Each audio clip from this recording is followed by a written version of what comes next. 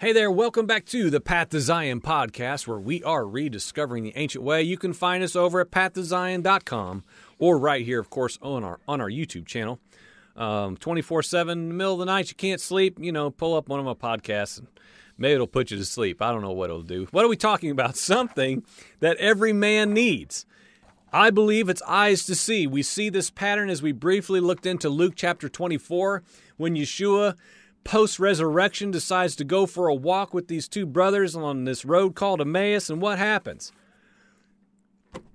He opens their eyes to see something that, as we looked at in the Greek, said what? It was previously closed before to the Scriptures, which again baffles me because we know what these men encountered walking alongside Yeshua himself and watching him do all that he did and doing all that they did themselves. Something was still lacking. And on the other side of his resurrection, the first thing Yeshua went to was the Scriptures. I think that's a marked thing that needs noted, that he could have gone to anything, as we talked about in part 1. He could have gone to any other thing, any other topic to illuminate their understanding towards. And what was it? The Scriptures, as he talked about the Torah of Moses, the prophets, and even the Psalms, how they pointed to himself. Their eyes were opened, and they were able to see. And we talked, of course, in Measure also about this mystery of having eyes to see. And why do some of us have it and some of us don't? It's just a mystery to me. And so what we're going to do, as promised, is we're going to read a whole lot of scriptures here for several pages. So pay attention, because we're wanting to allow the word of Elohim to set a precedence of different patterns of men being given eyes to see or not having eyes to see, and just kind of a scriptural groundwork, if you will, to provoke our thought towards what the Word says about this matter, not whatever we conjure up in our own minds and imaginations. So let's go ahead and read this. Genesis chapter 3 seems like a good place to start, as we talked about a little bit already.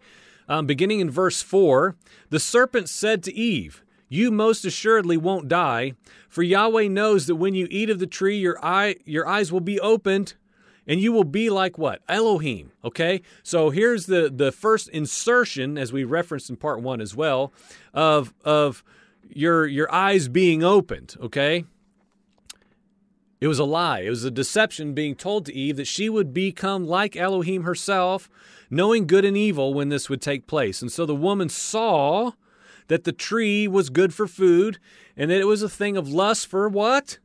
Her eyes. Okay, you see this precedence at the very beginning, as Yahweh always does in his word, and that the tree was desirable for imparting wisdom, so she took of its fruit, and of course she ate, and she shared some with her husband, and he ate as well.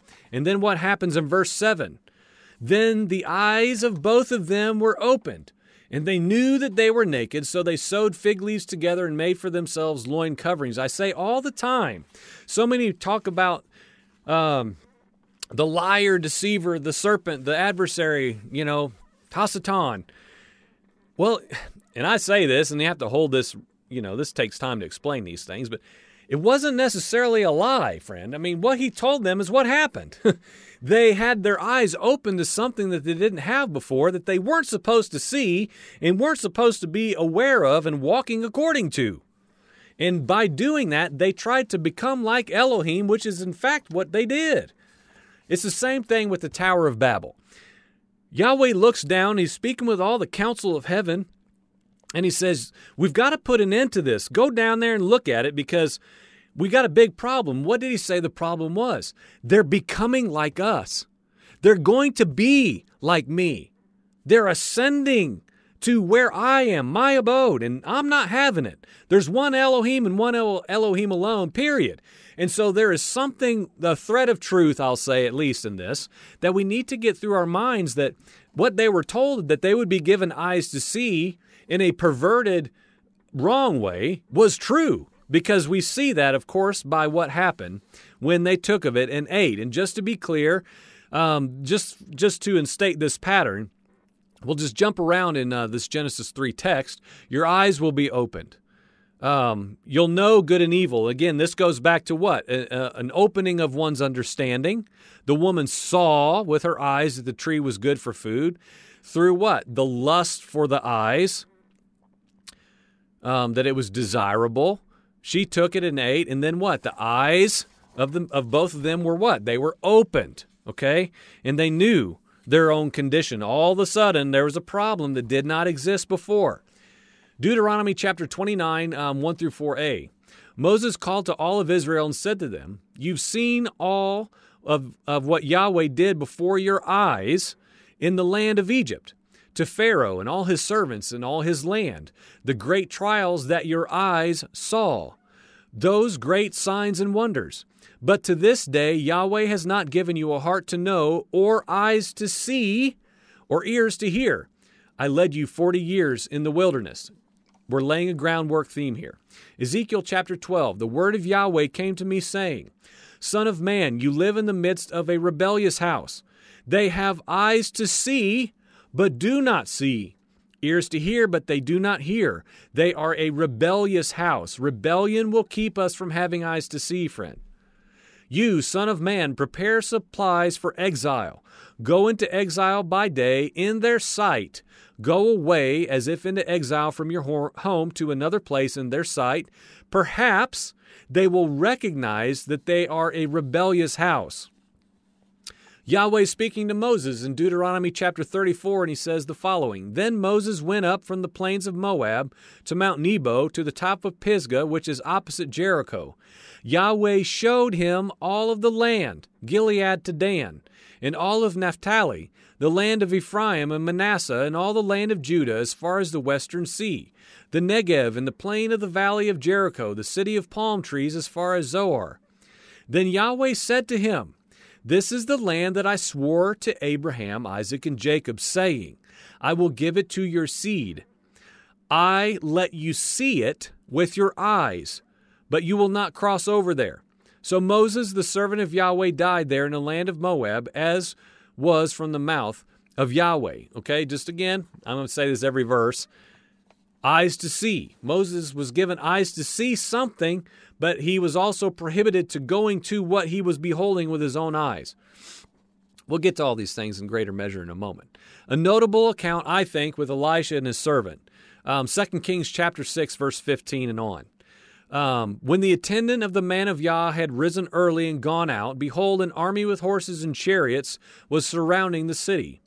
So his attendant said to him, Alas, my master, what are we going to do?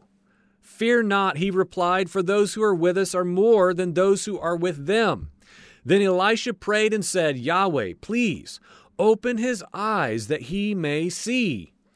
So Elisha prayed and said, Open his eyes that he may see. And Yahweh opened the eyes of the young man, and he saw. And behold, the mountain was full of horses and chariots of fire all around Elisha. This is just, to me, a little prophetic picture of literally what the text says, which is being given eyes to see. Something that was right there the whole time, but he did not have the capability of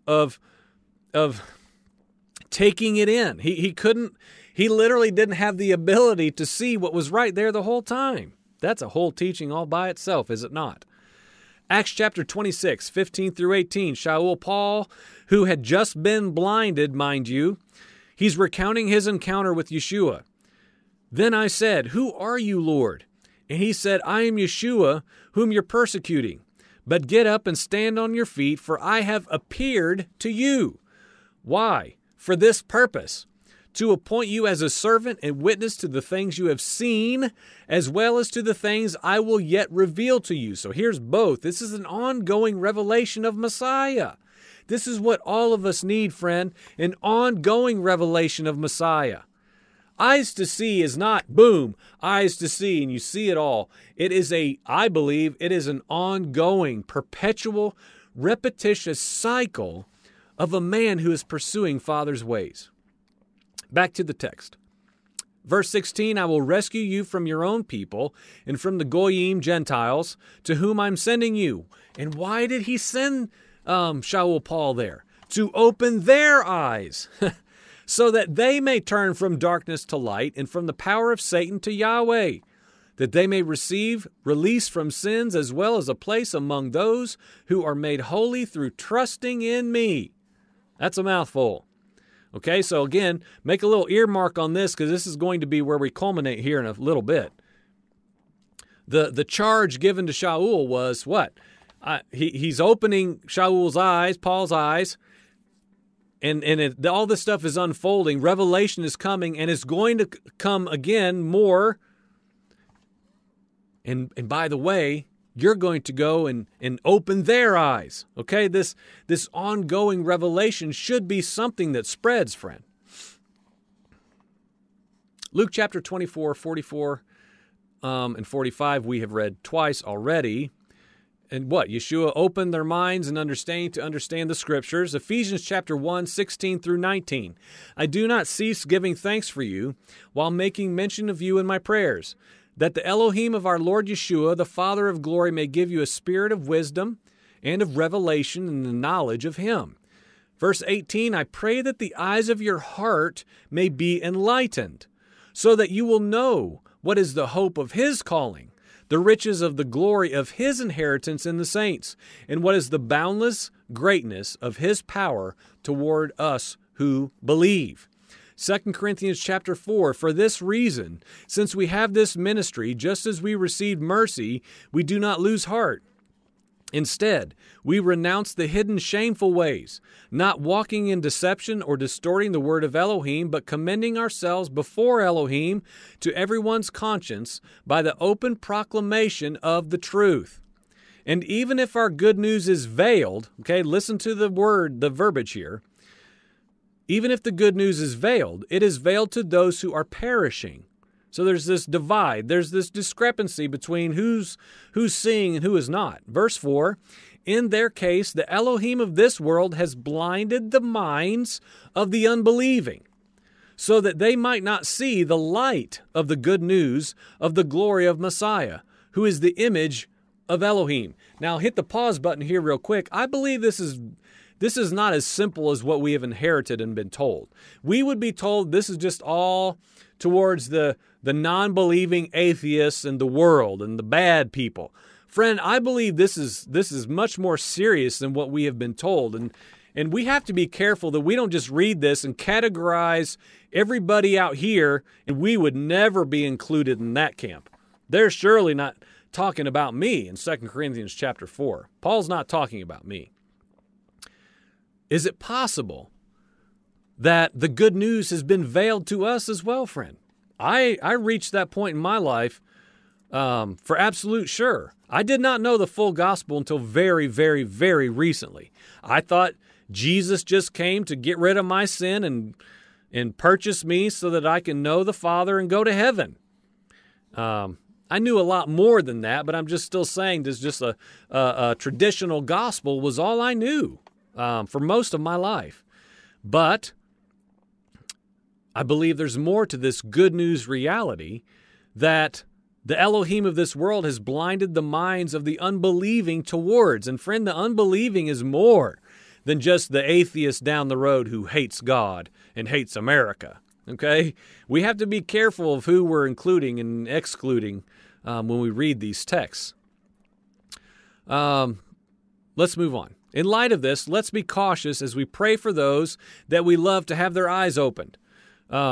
Okay, well, I have to read the end of that text for what I'm going to say next to make sense.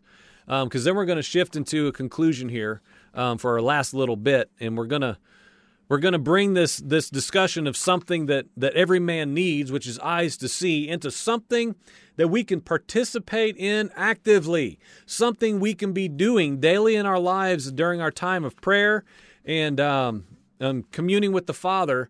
Towards ourselves, of course, all day long, but also outwardly towards others, people we love in our homes, in our families, in the periphery of our life, to our neighbors and strangers even that we'll meet, okay? Because this should look like something. But let's culminate with 2 Corinthians chapter 4. I need to read this before I read the next part.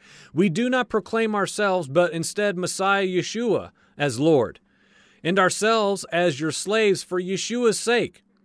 For Elohim, who said, let light shine out of the darkness, is the one who has shown in our hearts to give the light of the knowledge of the glory of Elohim in the face of Messiah. Paraphrased. Look, We have been moved from darkness to light. Okay? We've been moved from death to life. We have been in this regenerated new creation condition because of the gift of the Father and His mercy and His kindness towards us that we do not deserve nor ever earn. We must thereby, if that's really true in what has happened, it must look like something out here. It must be something that this light that's within me is released, if you will, to shine and be a declaration to any who would look upon my life as saying, this is something about this man. There's something about that individual that looks different than my darkness. You understand what I'm saying?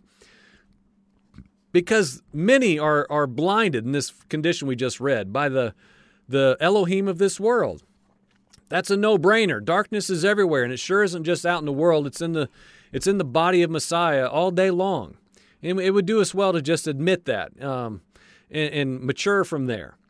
And so in light of this is what I was about to get to. Let us be cautious as we pray for those that we love to have their eyes opened, that we ourselves do not return to darkness ourselves. Okay? 1 John 2:9 says, the one who says that he is in the light and yet hates his brother or sister is in the darkness until now. The one who loves his brother and sister remains in the light, and there is nothing in him to cause stumbling, but the one who hates his brother or sister is in the darkness, and he walks in the darkness, and he does not know where he's going. Why? Because the darkness has blinded his eyes. Friend, one who loves as Messiah loved will not be found in the darkness, okay? And will not be found condemning others who are in darkness, but instead will be found crying out for their eyes to be open and for the scales to fall from their eyes, and that they would have the same mercy given to them that we have been shown, okay? As recipients of this great light and carriers of it, to use it rightly, to go back to what Shaul was saying about why he was even called to proclaim the good news in the gospel, to bring others who are in darkness out into what? His marvelous light. So my prayer recently for others that I love, okay, and long to see their eyes be opened to Father's ways, just like Psalm 119, as I referenced earlier, and let me tell you exactly, practically speaking, what I've been trying to do with more regularity as of late. Do good to your servant that I may live and keep your word. Open my eyes so I may behold wonders from your Torah. What I've been able to do, and I'm trying to practice so it's becoming not monotonous, but something I do with great regularity, without a lot of thought and training. I'm still in the training part. I've began to practice inserting the name of people that I love into this verse, as I ask the Father to do for them what He's done for me in my household. I should know nothing here. I should know nothing. I should be in darkness. I should be ignorant. I should have been left to my former condition, going the ways of the nations that I had inherited. Why have I been given eyes to see, to kick us all the way back to where we started at the beginning of this in part 1? Why have I been given eyes to see anything? I don't know. So my charge is simple, to bring this again to a practical end. How much are we crying out for people that we love to have their eyes opened by the Father to see His wonderful ways? More than any other thing that we do in response to anyone else's rejection of what we have seen, okay? Just like, practical example. Open Bill's eyes so that he may behold wonders from your Torah, okay? You understand what I'm saying? This is not complex. Just crying out to the Father, open their eyes, Father, to see the beautiful wonders from your Torah. I don't know why they don't see it. I don't know why I didn't see it as we continue this mystery and the discussion of it. More than any other thing that we do. I'm a critical thinker and I'm a critiquer of Christianity. That's okay.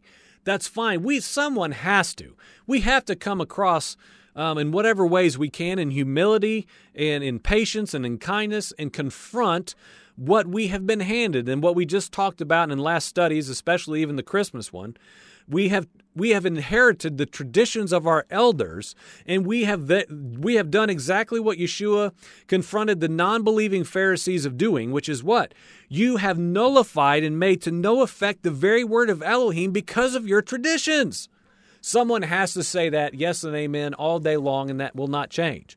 And equally, we need to cry out for our Father to show these people kindness, that the scales would fall from their eyes, and that whatever needs to happen in their hearts to get them to that moment, like Shaul Paul had when he encountered Yeshua, and like so many of us have had and needed, just like the two men on the road to Emmaus, where Yeshua comes, boom, a moment happens where something that was closed before was opened to the Scriptures. Friend, that has got to happen for humanity. It has got to happen, and praise the Father, it's happening right now within the Christian church. People are having encounters with Messiah, and their eyes are being opened to the Scriptures. We are living that ourselves. We have dozens and dozens of people in our immediate circle, and hundreds just a step out here, and thousands if you get into computer internet platforms, thousands and thousands of people who are having this road to Emmaus experience, which is, I've known Jesus, I've walked with Jesus, but I've had this encounter where Yeshua Messiah, the one who came to restore all things, and do a whole lot more than just save me from my sin. I've encountered him for who he really is. Oh my gosh, he's opened my eyes to the Scriptures. And friend, this is more than just like a doctrinal shift in position or a different understanding. This is something revelational. It's something that literally moves us from darkness to light in a way that we just didn't get it. Let's just make it real simple. We didn't get it. We encountered Messiah for who he really was in the full gospel, in the all these things, the covenantal understanding of the new covenant. Oh my gosh. What? We've been given eyes to see. And so may we cry out for those that we know and love. Let me give you an analogy, and we'll bring this to a close today. I shared this with a group about 3 weeks ago, maybe 4 now. I was sharing some of this study with a group of people. And I gave them an example of something that kind of resonated with them. We'll see if it does again here. It makes sense to me. Hunting season is coming to a close here where I live, deer hunting.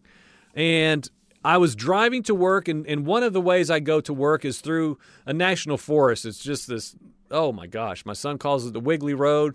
It'll make you sick if you eat and then drive on it, but it's beautiful, but it's just nothing but the forest, obviously.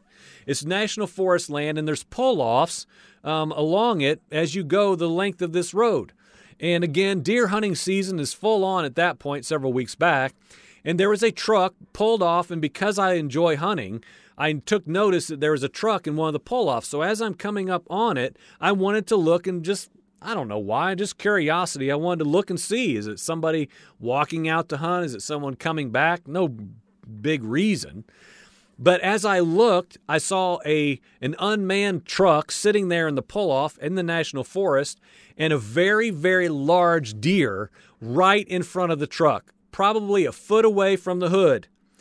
And I am in the zone towards what I've just shared to you in this series about eyes to see. And I just kind of chuckled to myself as I'm communing with the Father during my drive. And I felt like this. And I'll just stick to what I read.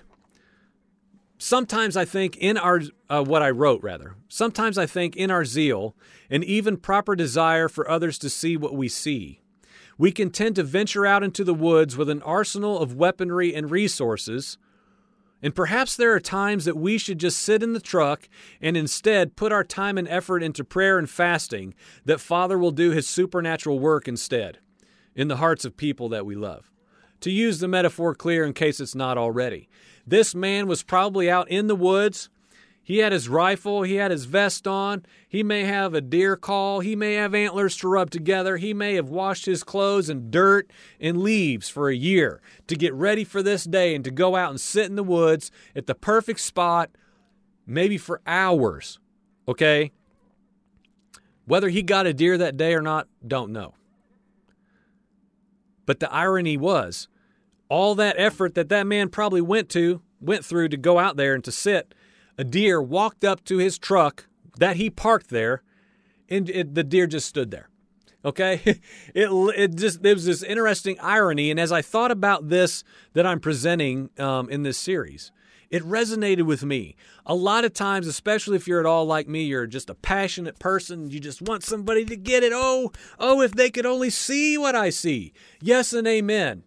In a rightful measure, in self-control as a mature spiritual man.